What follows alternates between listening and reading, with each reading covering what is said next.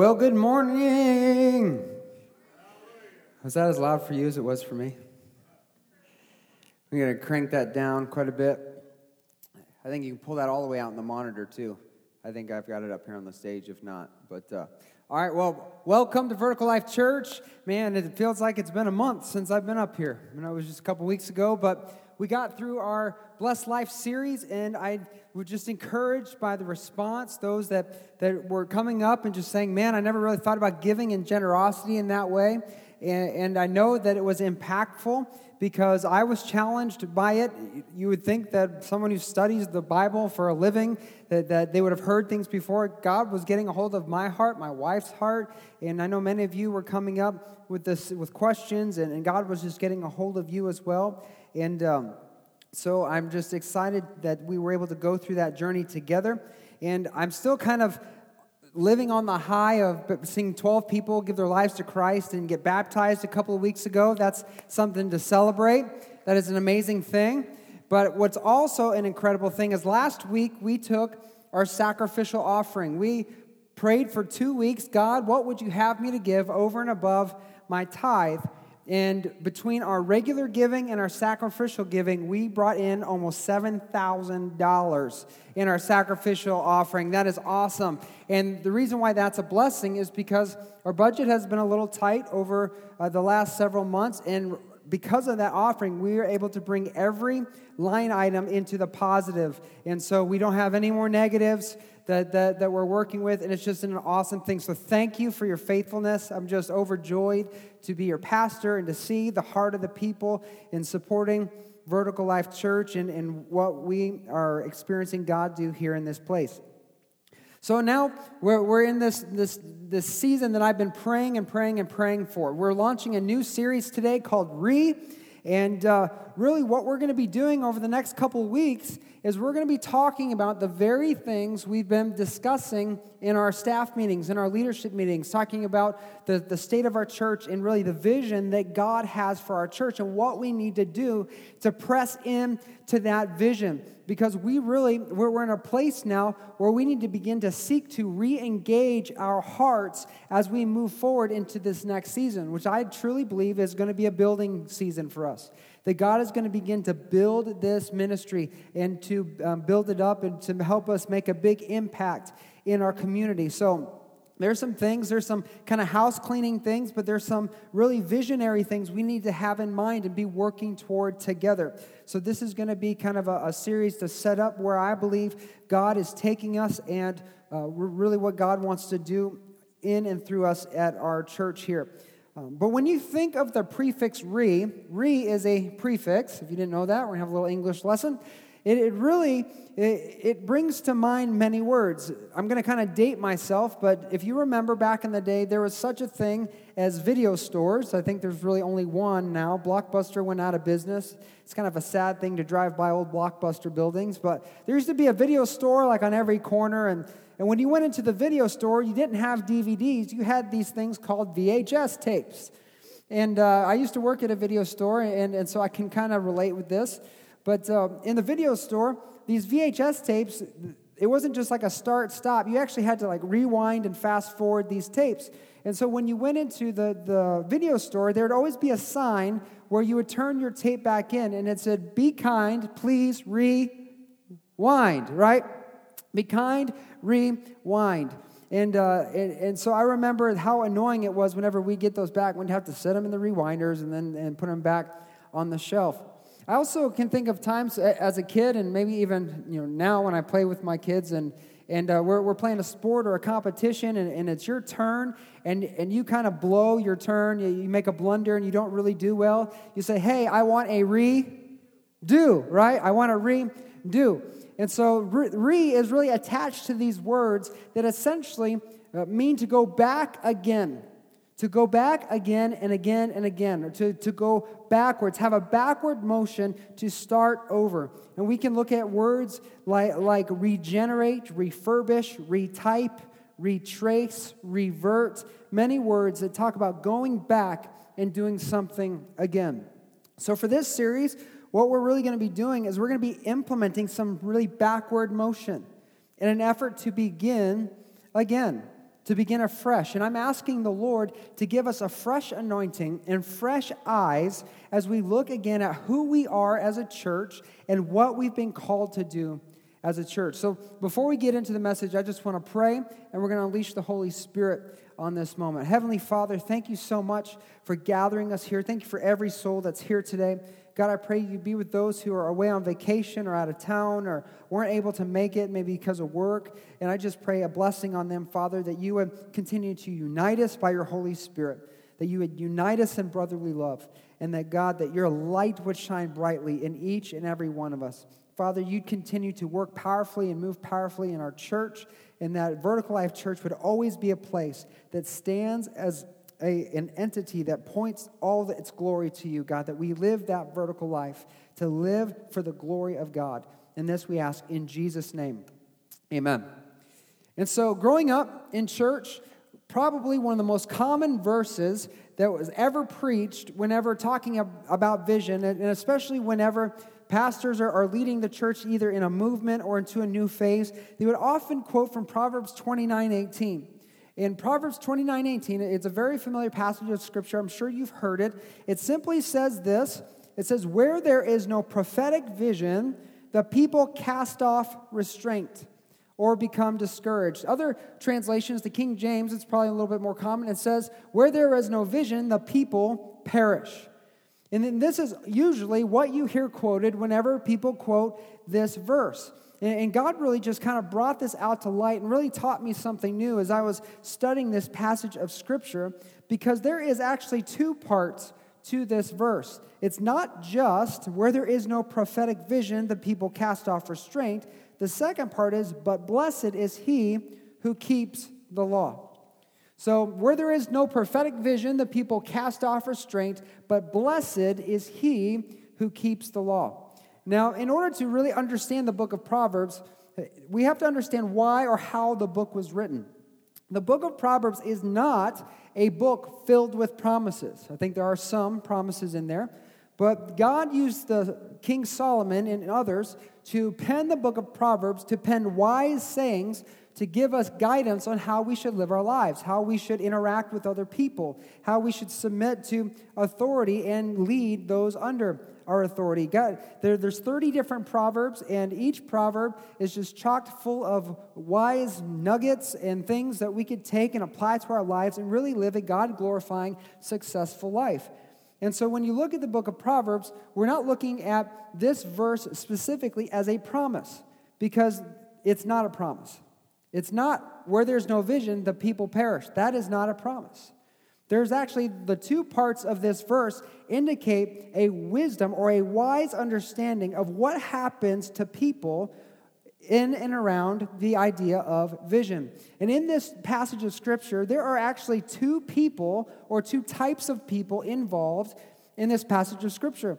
The first are the people who cast off restraint, or those that get discouraged.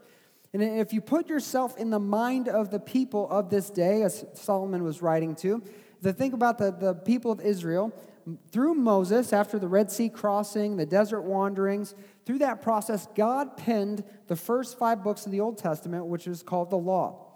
It was the writings. God used Moses as the greatest prophet of Israel, and he wrote the law, communicated to the people exactly what God wanted them to do.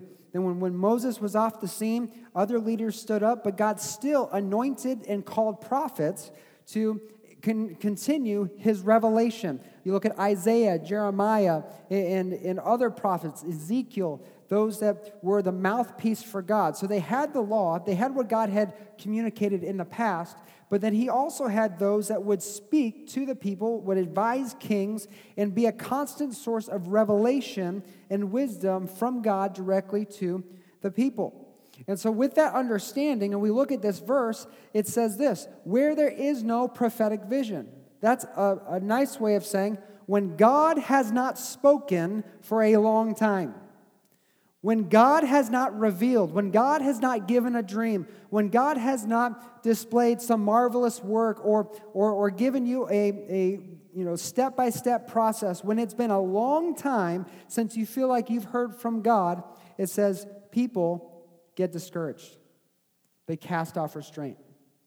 In other words, when people are not hearing from God, getting direction from God, the tendency is to begin living by your own wisdom and really according to your own selfish desires.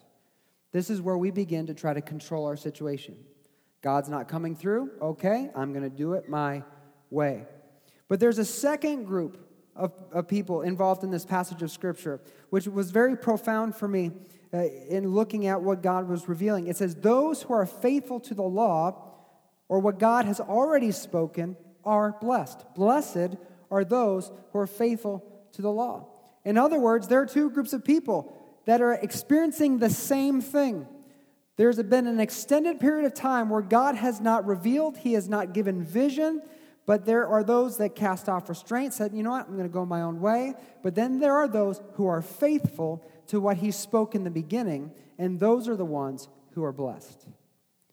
God communicated the law. God spoke. He gave revelation. This is what I want you to be. This is what I want you to do. And there's an extended period of time where He didn't speak, and the ones who are blessed are the ones who remain faithful the entire way.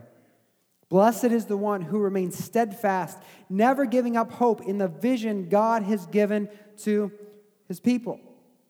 And in the life of a church, there are also two groups of people. This applies to us as a church too. You see, there is what is called life cycles in a church. Churches are often like, God refers to them as a body in 1 Corinthians 12. It's often like a life. There's a birth, there's a maturing season, and oftentimes, tragically, there's also a death. And within the life cycle of a church, there are ups and downs. Anybody been through an up and a down in a church? Right? There are ups and downs. One of the more common ups and downs, there's the birth of a church. There's a lot of excitement. People are ready to just conquer the world. Everyone's banding together. But about 3.5 years into it, what they call the honeymoon phase of a church, and really this happens anytime a church brings on a new pastor. It's not just at the birth of a church. But when the honeymoon phase wears off, that's when all the excitement begins to be discolored by all the frustrations you've accrued over the first 3.5 years. What seemed to be not so much of a big deal begins to be a very big deal. What didn't matter at first now really matters. And we begin to have tensions and struggle. And it's easy in the life cycle of a church where there's a low point to become discouraged. And with discouragement comes departures. People leave. People accrue a critical spirit. There can be apathy. Well, it doesn't matter. Nothing's changing anyway, so why do I care? There's low energy. No one really is jumping at the bit to get involved or participate. And there's low excitement. People don't even want to shout out amen in the service when you're preaching good. Amen, right? So this happens. There's low excitement, apathy, and it makes it difficult when looking at the future in a low point to remain hopeful. And this is often what it means to cast off restraint or be discouraged. And as we look at this passage in Proverbs, Isaiah also speaks to this very mindset where there's no vision, the people perish, where it becomes an extended period of time where it seemed like God was speaking to where now things are kind of wearing off and wearing down. Isaiah in Isaiah 57 verse 11, he's talking to the nation of Israel. He said this, he said, "Are you afraid of these idols? Do they terrify you?" And really, what he's getting at here is they did have idols. They did make little carvings and things that they bowed to. They had different gods like Molech and Baal and all these pagan religions that tried to intertwine into the nation of Israel.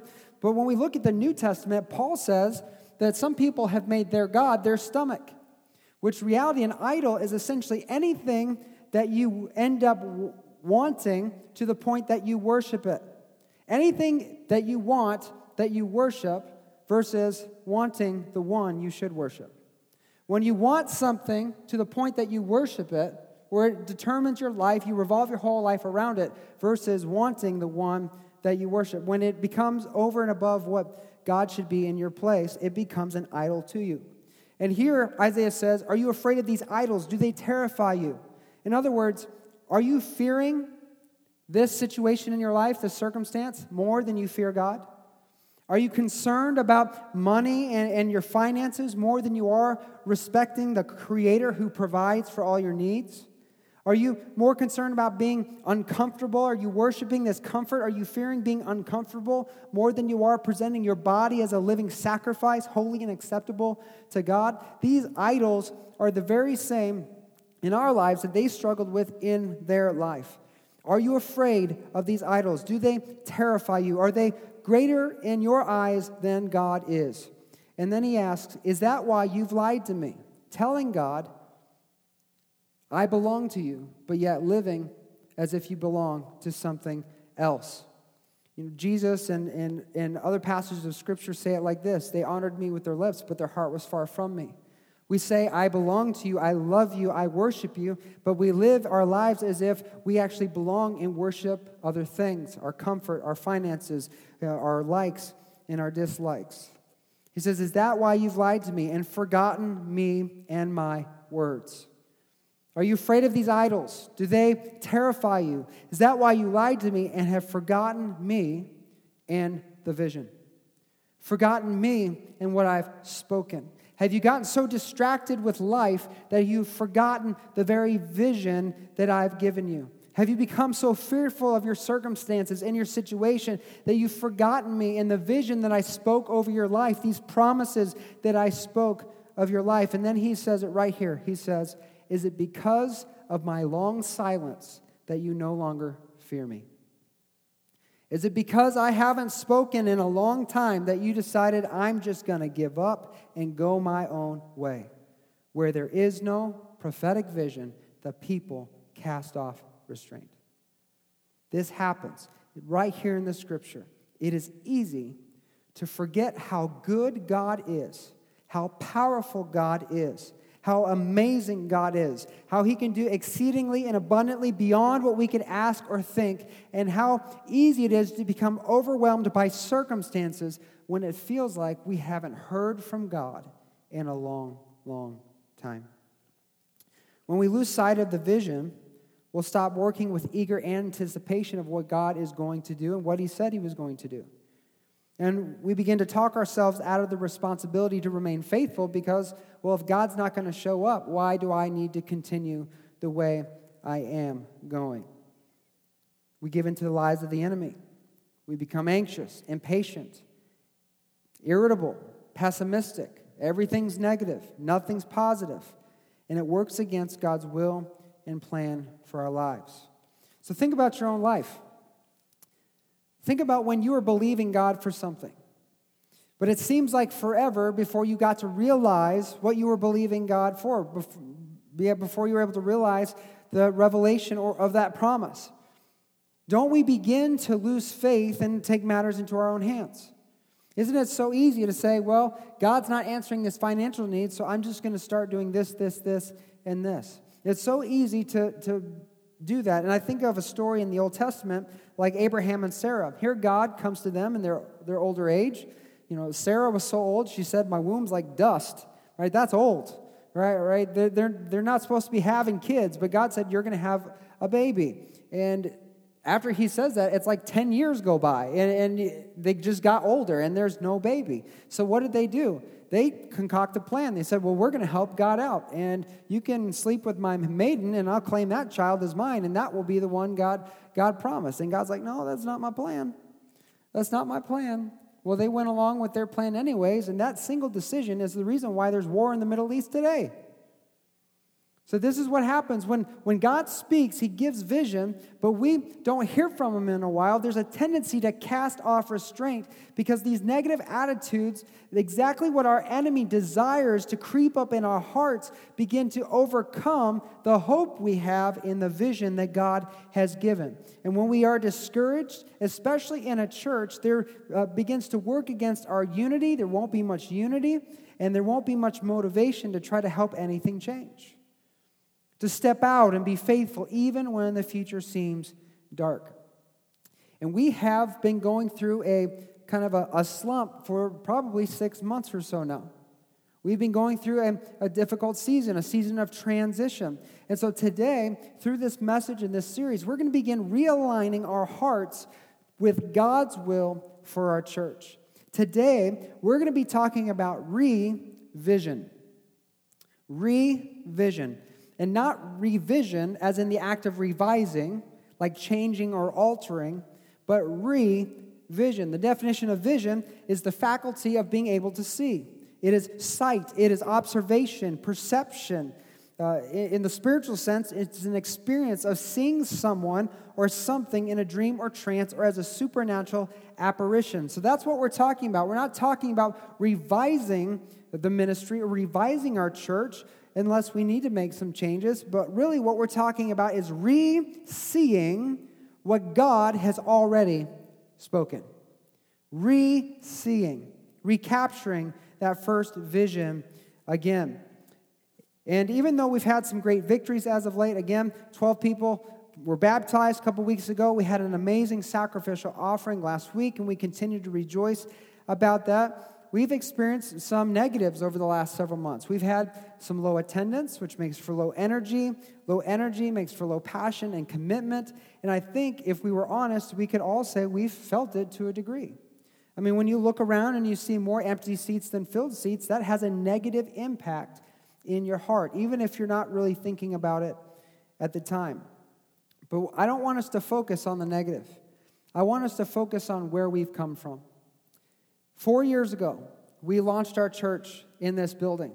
But just before we did that, just about 6 months prior, there was a small group of us that felt God leading us to do something different. We had been through a negative situation in another ministry. We knew that God wanted something big for us, but we didn't know what it was. And so we prayed together and we said, God, what do you want us to do? What are you doing? And 30 of us that Easter met and we organized officially Vertical Life Church because we knew God was doing something. 30 of us started in a coffee shop and over the course of a few months grew to 60 to 70, about what we are now. And we launched 4 years ago in May with 100 people. I mean, we grew fast. And I had pastors who messaged me on Facebook that heard about what we were doing. I wasn't even broadcasting it, but people were hearing what had happened, and they were messaging me, and they're like, man, that is amazing. We never hear about churches going with such a small group to 100 that quickly. God was at work. God was moving. I want us to remember what it felt like back in those days if you were there with us. The feeling of the excitement, the idea that God was going to do something amazing, that God was going to pour out His Spirit and begin to transform this community with the hope through the gospel of Jesus Christ. I believe that was an amazing time. But you know what else I believe? I believe the best is yet to come. I don't think our best is over. I believe the best is yet to come. But for us to press into the best, I feel in my spirit we don't need just fresh vision. We need to revisit our old vision. We need revision. We need to rekindle the fire that burned at the start. We need to once again capture that same vision and then launch the faith to go after it. In Hebrews chapter 11, this is considered like the hall of faith. This is where we really hear the description and definition of what faith is. And beginning in verse 1, the writer of Hebrews says this. It says, faith shows the reality of what we hope for. It is the evidence of things we cannot see. So faith, essentially, is living and believing something will be before it is. It's living and believing something is before it is. It's living according to spiritual vision, not earthly vision. It is spiritual vision, not earthly vision. And he continues as he lists these examples of faith, the things that these people did. Verse 2 says, through their faith, people in the days of old earned a good reputation. By faith, we understand that the entire universe was formed at God's command, that what we now see did not come from anything that can be seen. It was by faith that Abel brought a more acceptable offering to God than Cain did. Abel's offering gave evidence that he was a righteous man, and God showed His approval of his gifts. Though Abel is long dead, he speaks to us by his example. It was by faith that Enoch was taken up to heaven without dying. He disappeared because God took him. Before he was taken up, he was known as a person who pleased God, and it is impossible to please God without faith. Let me just tell you, church, if we're trying to do anything without faith, we might as well quit while we're ahead. that everything we do must be motivated by faith in who God is and what He did through Jesus Christ on the cross. Everything. It's impossible to please God without faith. And anyone who wants to come to Him must believe that God exists and that He rewards those who sincerely seek Him. You see, before we can live by faith, the writer of Hebrews says it right here, we must believe God exists. That's spiritual vision. I mean, if you look at this world, this unbelieving world, what do the scientists tell us? They tell us God doesn't exist. They tell us they can explain everything through physics and science and natural laws. They believe that they have a handle on everything that there is. And their assumption is, well, since we can discover it, we can understand it, there must be no God. Well, earthly vision tells us God doesn't exist. But spiritual vision tells us God exists and created the heavens and the earth. We must have spiritual vision. When we have spiritual vision, we believe God exists. There's a promise that says He lavishly rewards those who diligently seek Him. When we have spiritual vision, we believe God exists. It changes everything.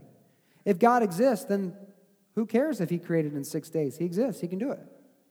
If God exists, then what's the big deal about Jesus rising from the dead? He's God. He can do it, right? And He did it because there's nobody in the tomb. It changes everything when we have spiritual vision. And then we must understand that what God rewards, what God blesses, what God honors are those who seek God wholeheartedly.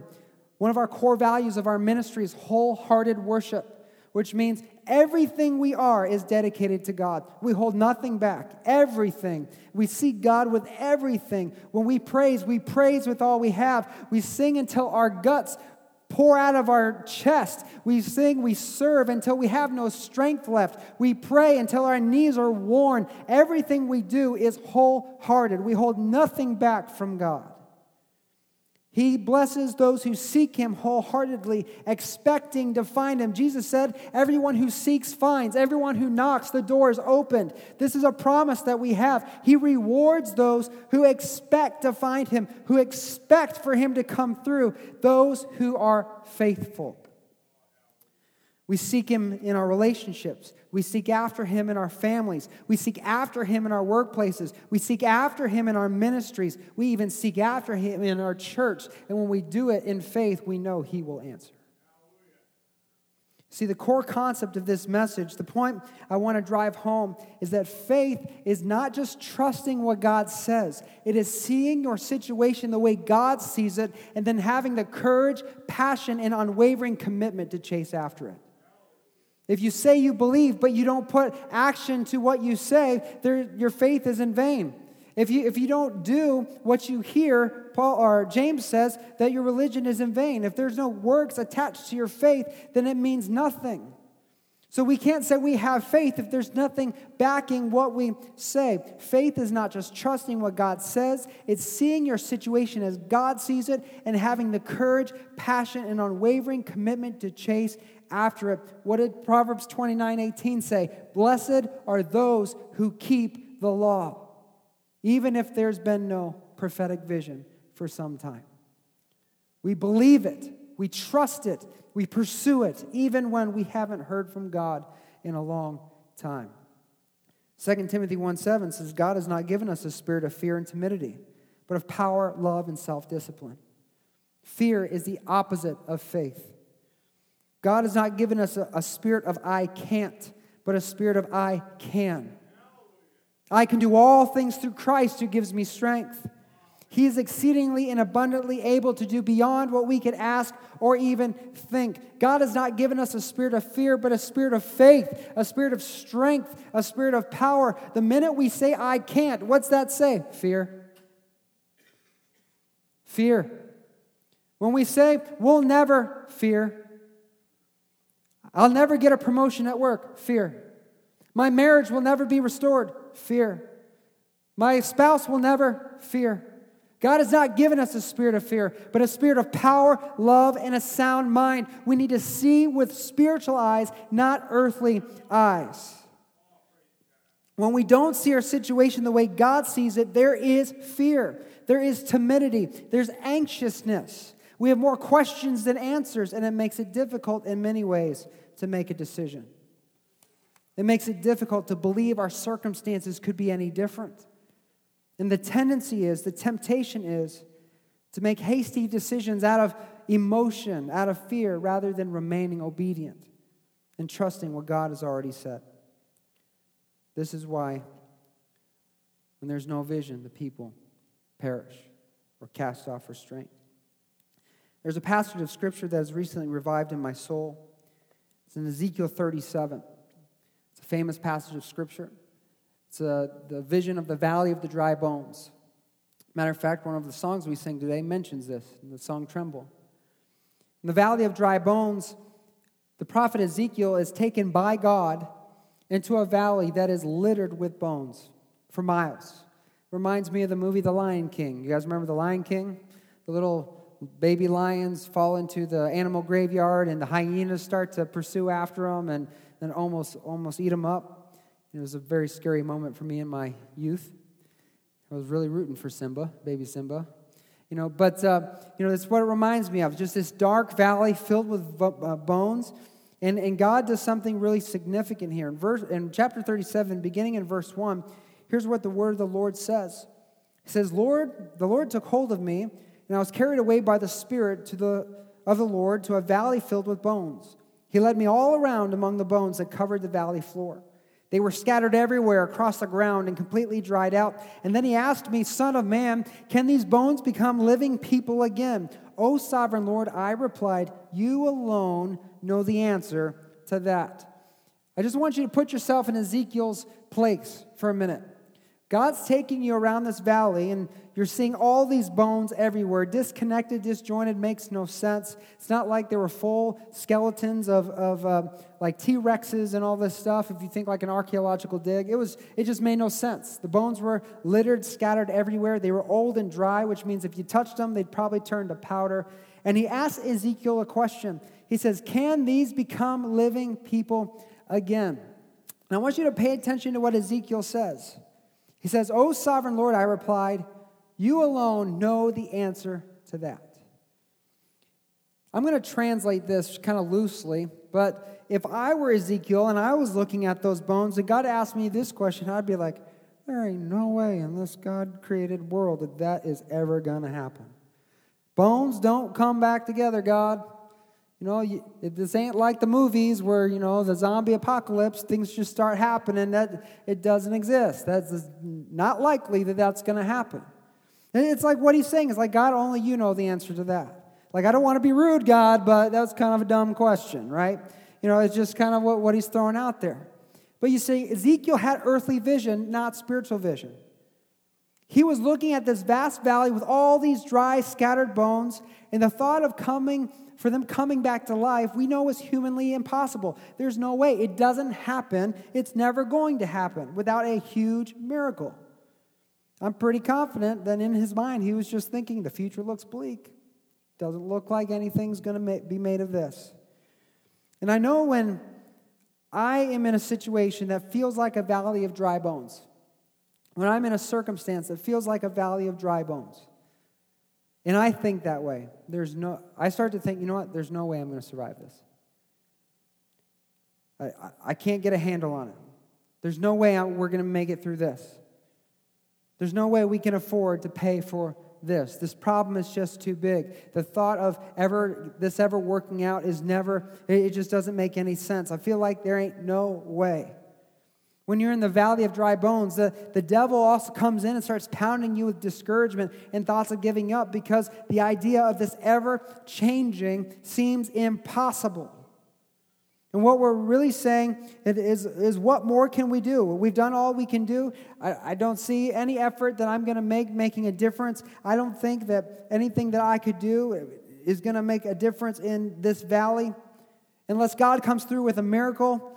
And I don't even know if God plans on even doing that. I don't know if God even knows what I'm going through or cares even in this moment because he's let me go through this for so long. I just don't know. I don't see any change happening. Negative, negative, negative.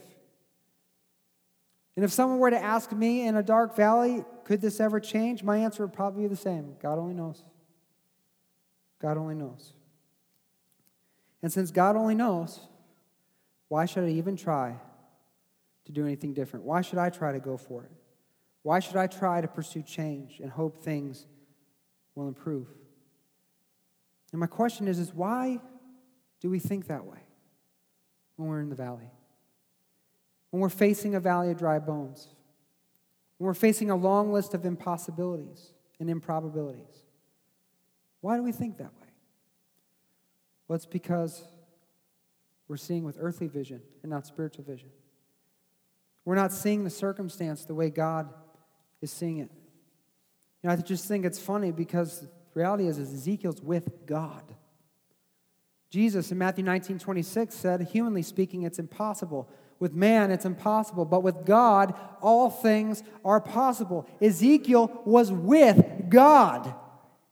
He was hanging out in the valley. God was in the valley with him. The right answer wasn't, God, only you know that. The right answer is, yes, with God, all things are possible. That's the right answer.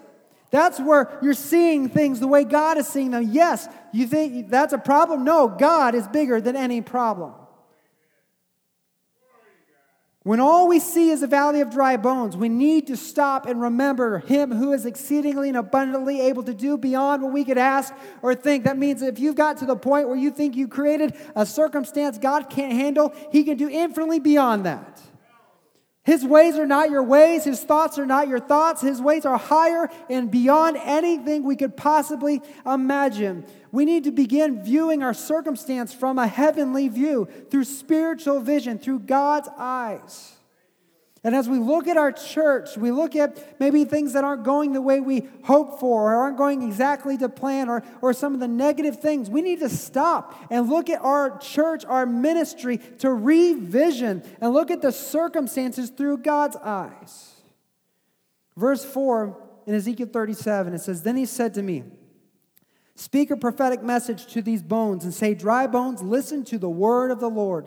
This is what the sovereign Lord says. Look, I'm going to put breath into you and make you live again. I will put flesh and muscles on you and cover you with skin. I will put breath into you and you will come to life. Then you will know that I am the Lord. And so I spoke this message just as he told me. Suddenly as I spoke, there was a rattling noise all across the valley. The bones of each body came together and attached themselves as complete skeletons, and Ezekiel began to wet himself." That's not in there, but I'm interjecting that. "Then as I watched, muscles and flesh formed over the bones, then skin formed to cover their bodies, but they still had no breath. And then he said, speak a prophetic message to the winds, son of man. Speak a prophetic message and say, this is what the sovereign Lord says. Come, O breath, from the four winds, breathe into these dead bodies so they may live again. So I spoke the message as he commanded me, and breath came into their bodies. They all came to life and stood up to their feet, a great army." Other translation says an exceedingly great army. Verse 11, it says, "Then he said to me, son of man, these bones represent the people of Israel. They're saying, we have become old, dry bones. All hope is gone. Our nation is finished. Therefore prophesy to them and say, this is what the sovereign Lord says, O my people. I will open your graves of exile and cause you to rise again. Then I will bring you back to the land. And when this happens, O my people, you will know that I am the Lord. I will put my spirit in you, and you will live again and return home to your own land. And then you will know that I, the Lord, have spoken, and I have done what I said. Yes, the Lord has spoken." Let me take a moment today, church, and prophesy over you today. We may have gone through a difficult season, but the sovereign Lord is going to cause you to rise again. He is going to breathe onto you. He's going to bring you to life. He's going to gather an exceedingly great army under the banner of Vertical Life Church and bring us into our own home, to the place that He ordained that His name alone will be worshiped. And when He does it, church, you will know that He is the Lord. God didn't see a valley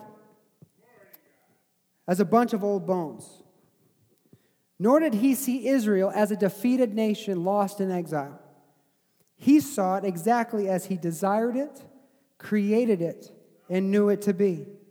It was an exceedingly vast army of the Lord, a nation of spiritual warriors. And you know what? He doesn't see us as a gathering with lower attendance than before, a church with tighter finances than before.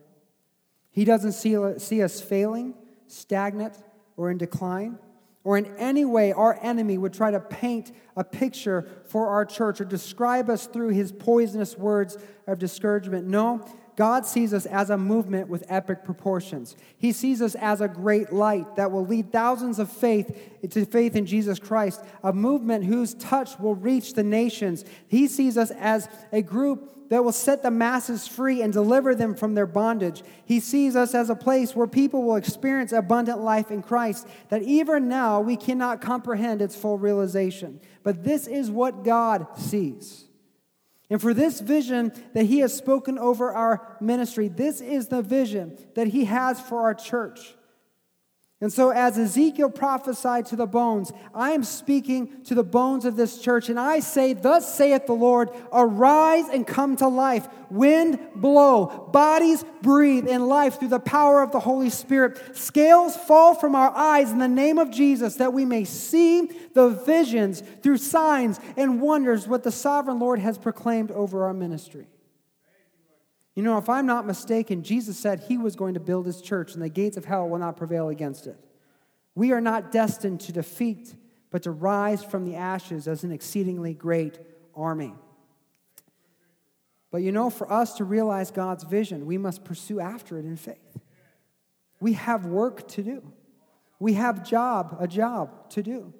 You see, Ezekiel couldn't just hear the word of the Lord and expect the miracle. He couldn't just hear it. No, he had to obey it. The bones didn't return together until he prophesied over the bones. The muscle didn't form, the ligaments didn't form until he prophesied over the muscle and the ligaments. The skin didn't come back on until he prophesied over the skin. And the breath did not bring the bodies to life until he prophesied over them to do so. Ezekiel had a job to do. It's not enough just to believe God can. We must believe that he will. And we must do the work. We must pursue after the vision that he's given us in faith and obedience. You see, faith is not just trusting what God says. It's seeing your situation as God sees it and having the courage, passion, and unwavering commitment to chase after it. Ezekiel, as he was looking at this bleak state of the nation of Israel, he needed a revision for Israel. So he could not only hope in a brighter future, but that he could also join God in his plans to revive a nation. And I believe we too need a revision for our church. So not only can we hope for a brighter future, but that so we can join God in his plans to revive this community. This is why we need a revision. And God has given me a glimpse. He has given me a vision. In my times of prayer and fasting and seeking God, he's given me a vision of what Vertical Life Church will be. He's given me a vision with spiritual eyes of what Vertical Life Church will be. Not if, will. Vertical Life Church is a vibrant, growing church full of passionate worshipers of God, united by the outpouring of the Holy Spirit, filled with the Spirit and using the gifts of the Spirit to encourage and strengthen one another.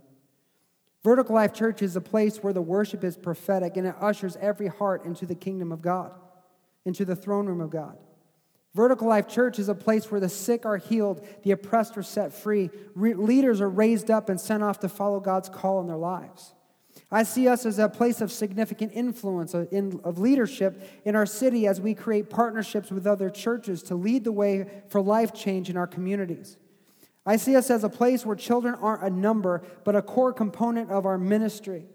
I see us as a generous church, not only meeting people's needs, but fully funding city projects and building key bridges for godly influence over policymakers and key stakeholders for the kingdom of God and his glory.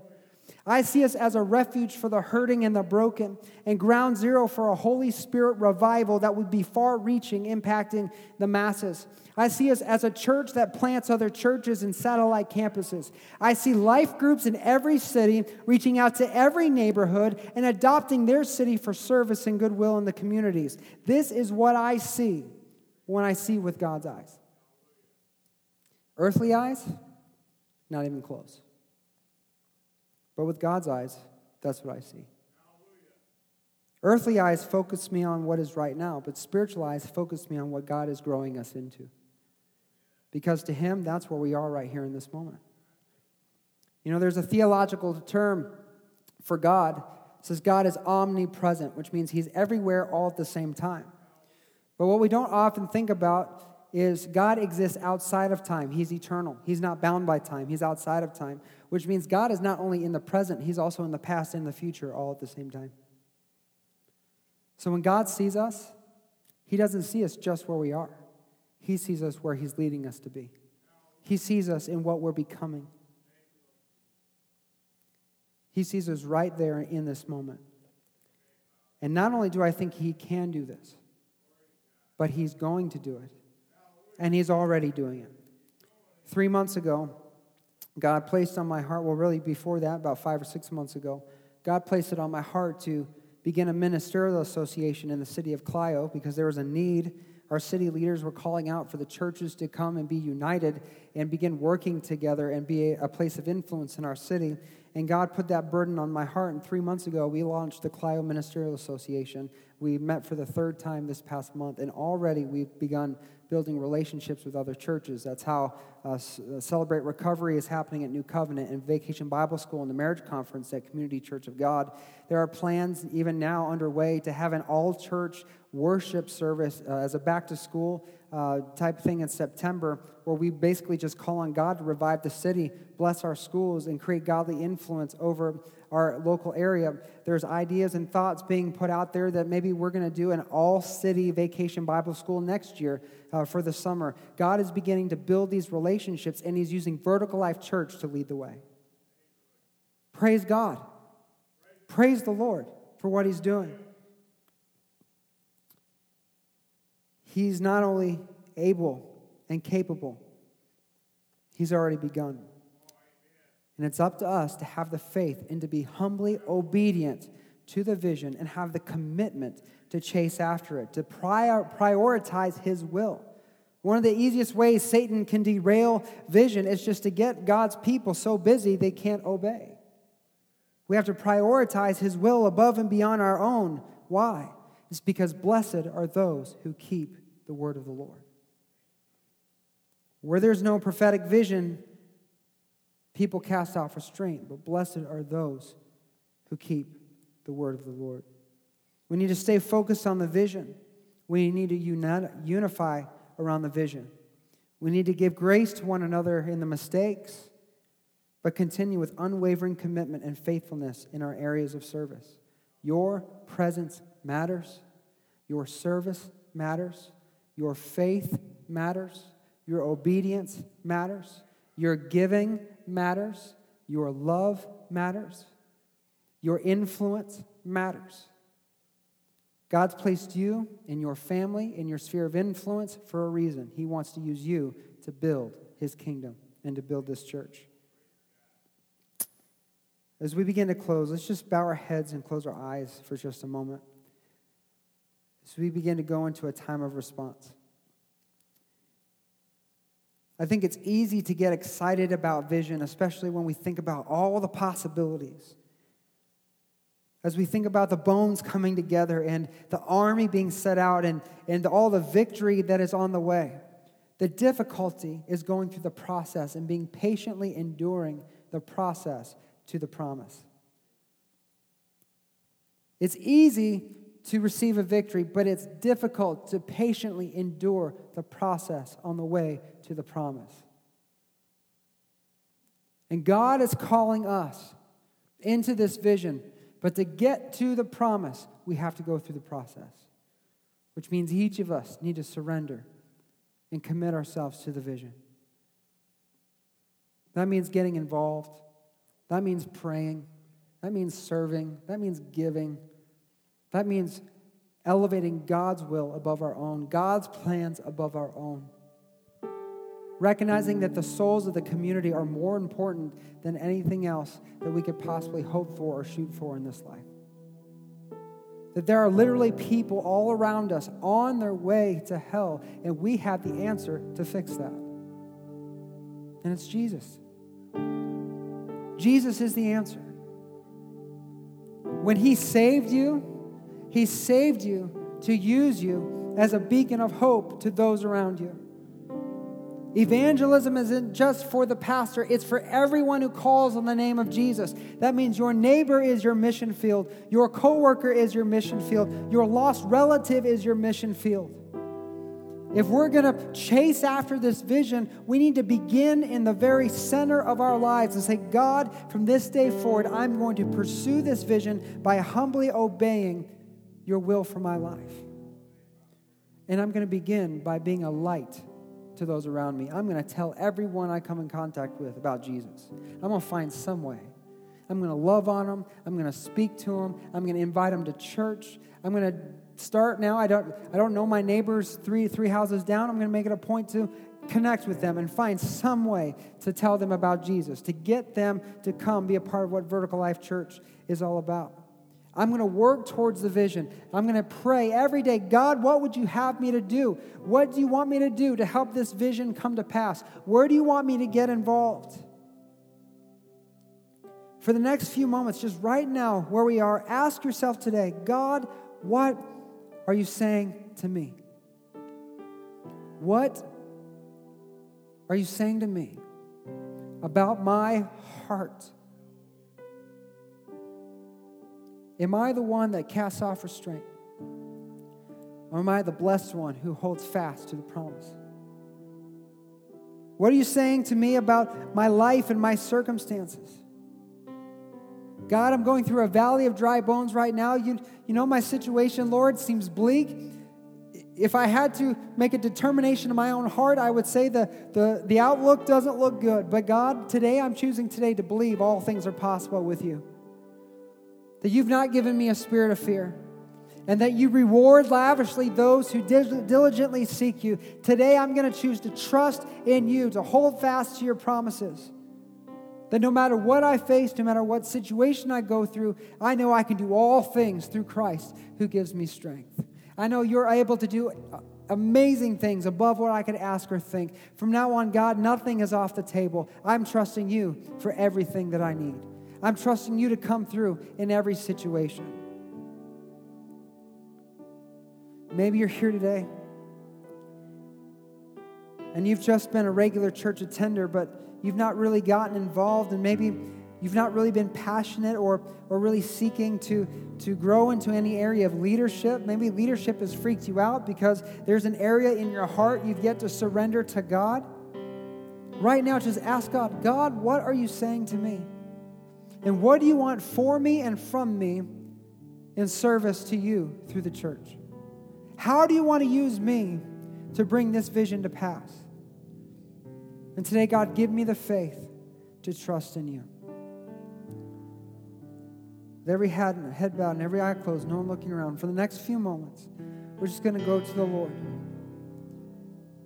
When Tony begins to sing and lead us, I'm just going to invite any who feels led of God to come down and pray. Maybe you just want to kneel down and pray about a circumstance in your life, maybe a situation you're going through.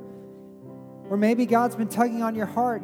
Maybe there's an area of ministry that you're like, man, it just hit me. I don't know what to do with it, but there's just something about this area of ministry, this area of our church that God is speaking to me right now. Maybe you just want to come and just kneel down and just seek the Lord on that.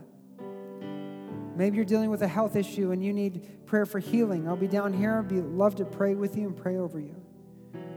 But for the next few moments, just ask God, what are you saying to me? What do you want from me? And how can I partner with you to bring the vision of Vertical Life Church to pass? Father, I just pray for every heart, every soul. You draw every spirit here. I pray against all fear. And I pray, God, that you would begin revival in our hearts today. In the name of Jesus, we pray. Slow down, take time, breathe in, he said. He'd reveal what's to come. The thoughts in his mind, always higher than mine, and he'll reveal all to come. Take courage, my heart. Stay steadfast, my soul. He's in the waiting. He's in the waiting. Oh, hold on to your hope as your triumph unfolds. He's never failing. He's never failing.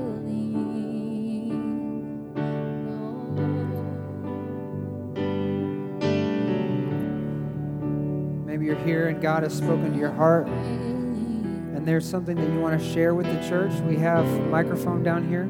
We invite you to do that. We're called to encourage one another. And when God speaks to your heart, he gives a word for the church of encouragement. We're encouraged by Paul in 1 Corinthians 14 to speak that prophetic word so that all can be encouraged. So I encourage you to do that. Let's all stand together.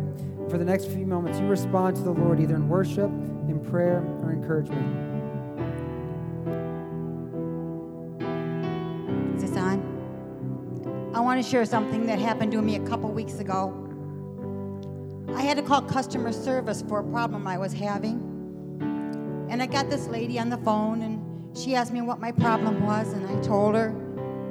And while she was doing it in the computer and putting the information in, I always ask customer service, where are you from? And she says, I'm from Jamaica. And I said, oh, how nice. My son visited there. And she said, you should come visit sometime. And I said, I know, but I can't right now. I says, my husband's got lung cancer. And she goes, oh, I'm so sorry. And she says, I said, don't be. I said, we've given it to God, and he's taking care of it. And she says, amen. And she started quoting Bible verses to me. And I started quoting back to her and said, with you, God, all things are possible. And so we talked about God a little bit, and then my information come up, and we finished the problem I had. And before she let me go, she says, I want to thank you. I want to thank you for getting you today. Because she says, I was down and things were going wrong. And because of you, by encouraging you, I've helped myself. And you know, you've heard stories like this before, where you mentioned God about people to someone and it's brought them up, encouraged them. And so we have to be reminded of God's grace and his love that we have and he has in our lives, and what he can do for us and he can do for you in your life.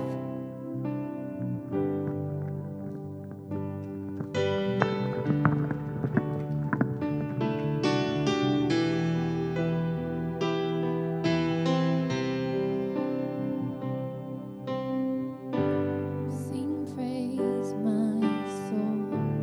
Find strength in joy. Let his words lead you on. Do not forget his great faithfulness. He'll finish all he's begun.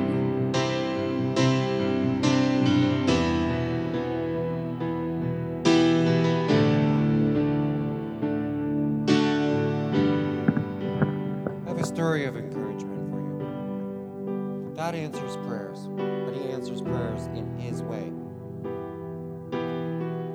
For years, me and my wife have been praying for a baby. A couple of miscarriages. Never got one.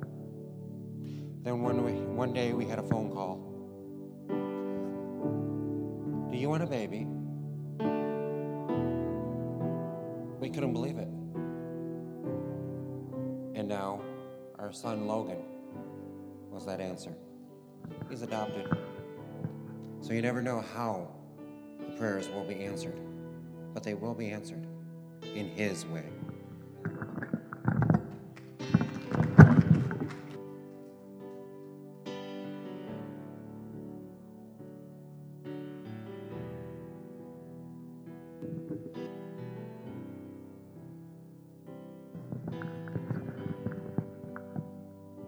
I want to share with you everybody.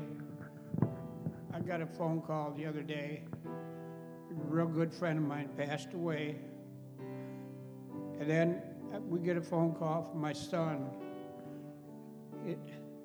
He said, Dad, I went to the doctor, and the doctor said, I got to have this back surgery. If I don't have it, I'm liable to die, or if I have it, I'll be in a wheelchair.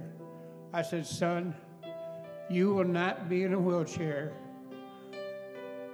I believe that fully and truly, just from some of the things I've heard from Joey, that he's done a whole lot for my family and stuff, and that you will not be in a wheelchair.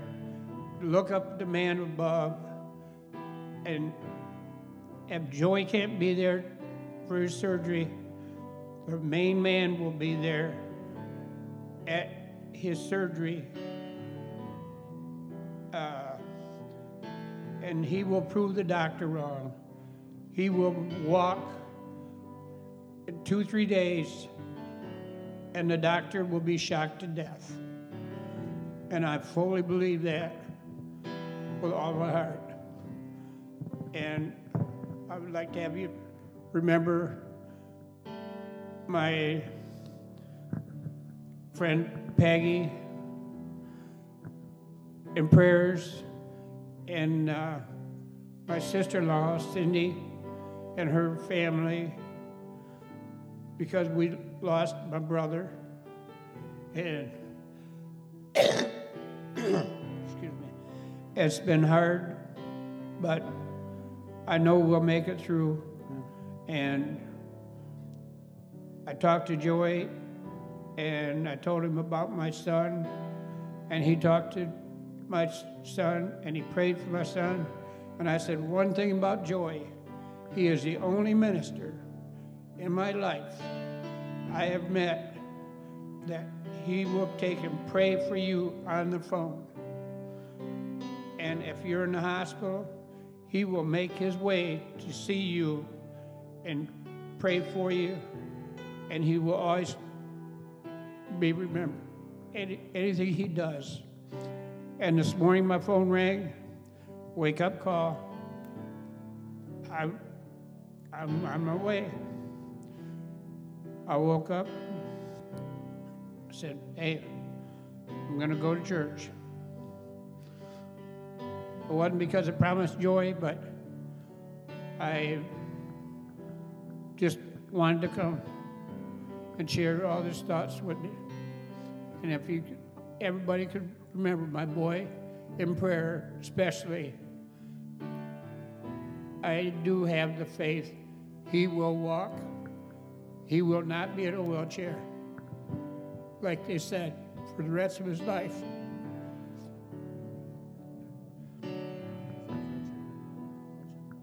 All right, thank you.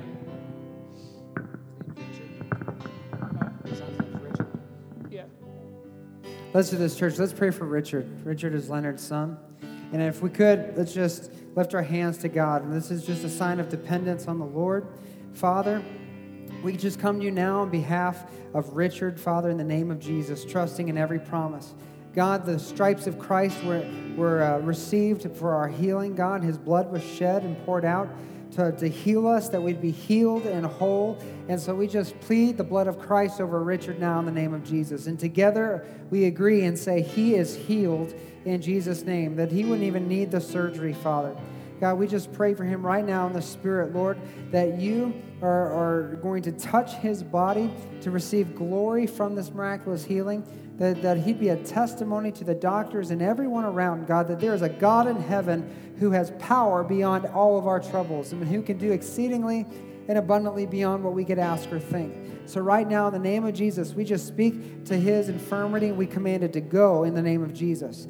God, we just come together in unity and in prayer, and we just agree together that he is healed in Jesus' name, Lord. And we thank you for the good report. We thank you that in a short time we'll be able to praise you for answered prayer and for that healing in the name of Jesus. God, and I just want to pray for everyone who's struggling with a health issue. I just pray for the cancer in the name of Jesus, and I command it to go in Jesus' name. I command for every health infirmity, over every difficult pregnancy, over every just ache and pain that is just be constantly endured, every muscle problem, back problem, eye vision problem. God, that would all be corrected right now in the name of Jesus through the blood of Christ. And Lord, we just lift you up and we praise you for every miracle. God, we just unleash your Holy Spirit now to do his healing work. God, fill us from the top of our head to the bottom of our feet, and let our present reality come into alignment with your word, God, that we are healed in the name of Jesus. And we just praise you, Father, in your precious Son's name. Amen.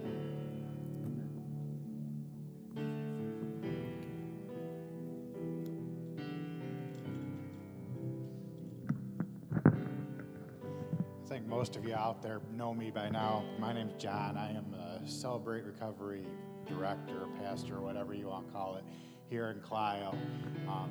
And most of you know that God's had me and my wife on quite a journey lately, and certainly given us some awesome blessings. And I know a lot of people out there see out there a nice, cool new toy we got. We got a bike, and we've been riding around and really enjoying that ride.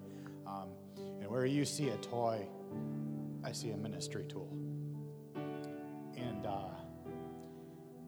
it has led to opportunities to share the gospel that I would have never, ever even dreamed of. I saw it as a possible opportunity, but not anywhere near the degree it's became.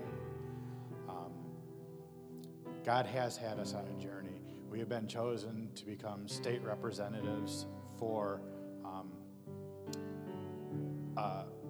a family of motorcyclists who are Christians in recovery, working on their hurts, habits, and hang-ups. And we have been blessed to go to Arkansas to share our story, go to Oklahoma to share our story. We're scheduled in Illinois in the near future. Last night, we rode all the way to Grand Rapids. We had a half hour riding through the rain for Christ's sake. And after sharing my story there, I got to see one person come to Christ and a couple that was doing their best to sit across the room from each other and hadn't talked in months. At the end of that meeting, made a promise to each other to get counseling, to look to God, to make Christ the center of their relationship and try their marriage again. I'm watching this on a daily basis now. I can't explain the blessing it is, but God's working, and he's really made this thing into something so much bigger than we could have ever been. So much bigger. But we keep looking to him. But with that said, I want to give an invite to everybody in the church here. I'm sharing my testimony in Durand tomorrow, which is going to be one of your closest opportunities.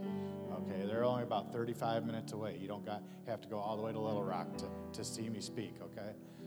Durand United Methodist Church tomorrow night at 7 p.m. I'm sharing my testimony. If you just want to be there to support me, awesome. If you just want to be there to see my testimony, cool, that's great. Hit us up and leave, that's cool. If you want to see what Celebrate Recovery is about, we'd love to keep you for a little while. Whatever your heart is, I would just love to see everyone here to be there. Thank you. God bless. All right, thank you. We're going to close the service, but before we do, we're going to pass the buckets for our offering. Hey, John, you get that one? Pass that. Thank you. So if you have your tithes and offerings, we're ready to receive them, and then we'll close in prayer. And I'm just so thankful for everyone here, and I'm excited in the days ahead to see what God is going to be doing in our church. Definitely be proactive, get involved in these upcoming events, because you don't want to miss out on the blessing it is to be a part of somebody's miracle. So, Father in heaven, we just thank you for today. We thank you for your Spirit. Thank you for being here. Thank you for the encouraging stories and the testimonies. God, thank you for just your goodness. Thank you for the fact that you are never leaving us or forsaking us. You're never abandoning us, God, but you're constantly walking with us, leading us to that abundant life, leading us to the fulfillment of the vision that you've spoken over our ministry. And I just pray for everyone here, God, that they would begin speaking prophetically over their lives, that they wouldn't look at their life with earthly eyes, God, but they'd begin speaking the truth, what you have declared over their lives, or what your will is for their marriage, what your will is for their children, what your will is for their job, their finances, God, that we would begin speaking that just as Ezekiel did in obedience, Lord, and we continue to hold fast to that vision until the promise and the blessing comes. And we know that because you've spoken it, Lord, it will come to pass. So give us that faith to see with your eyes, to pursue your promises with an unrelenting passion in the name of Jesus. And I thank you, Lord, for all that you do, for all that you're accomplishing, for every dollar that came in today as a seed, Lord. I pray that you would bless that and help it to grow infinitely and have a far greater impact than we could possibly imagine. And we just thank you, God. In the name of Jesus, we pray. Amen. Thank you, guys. Come next week. Bring somebody with you. We'll continue in our new series.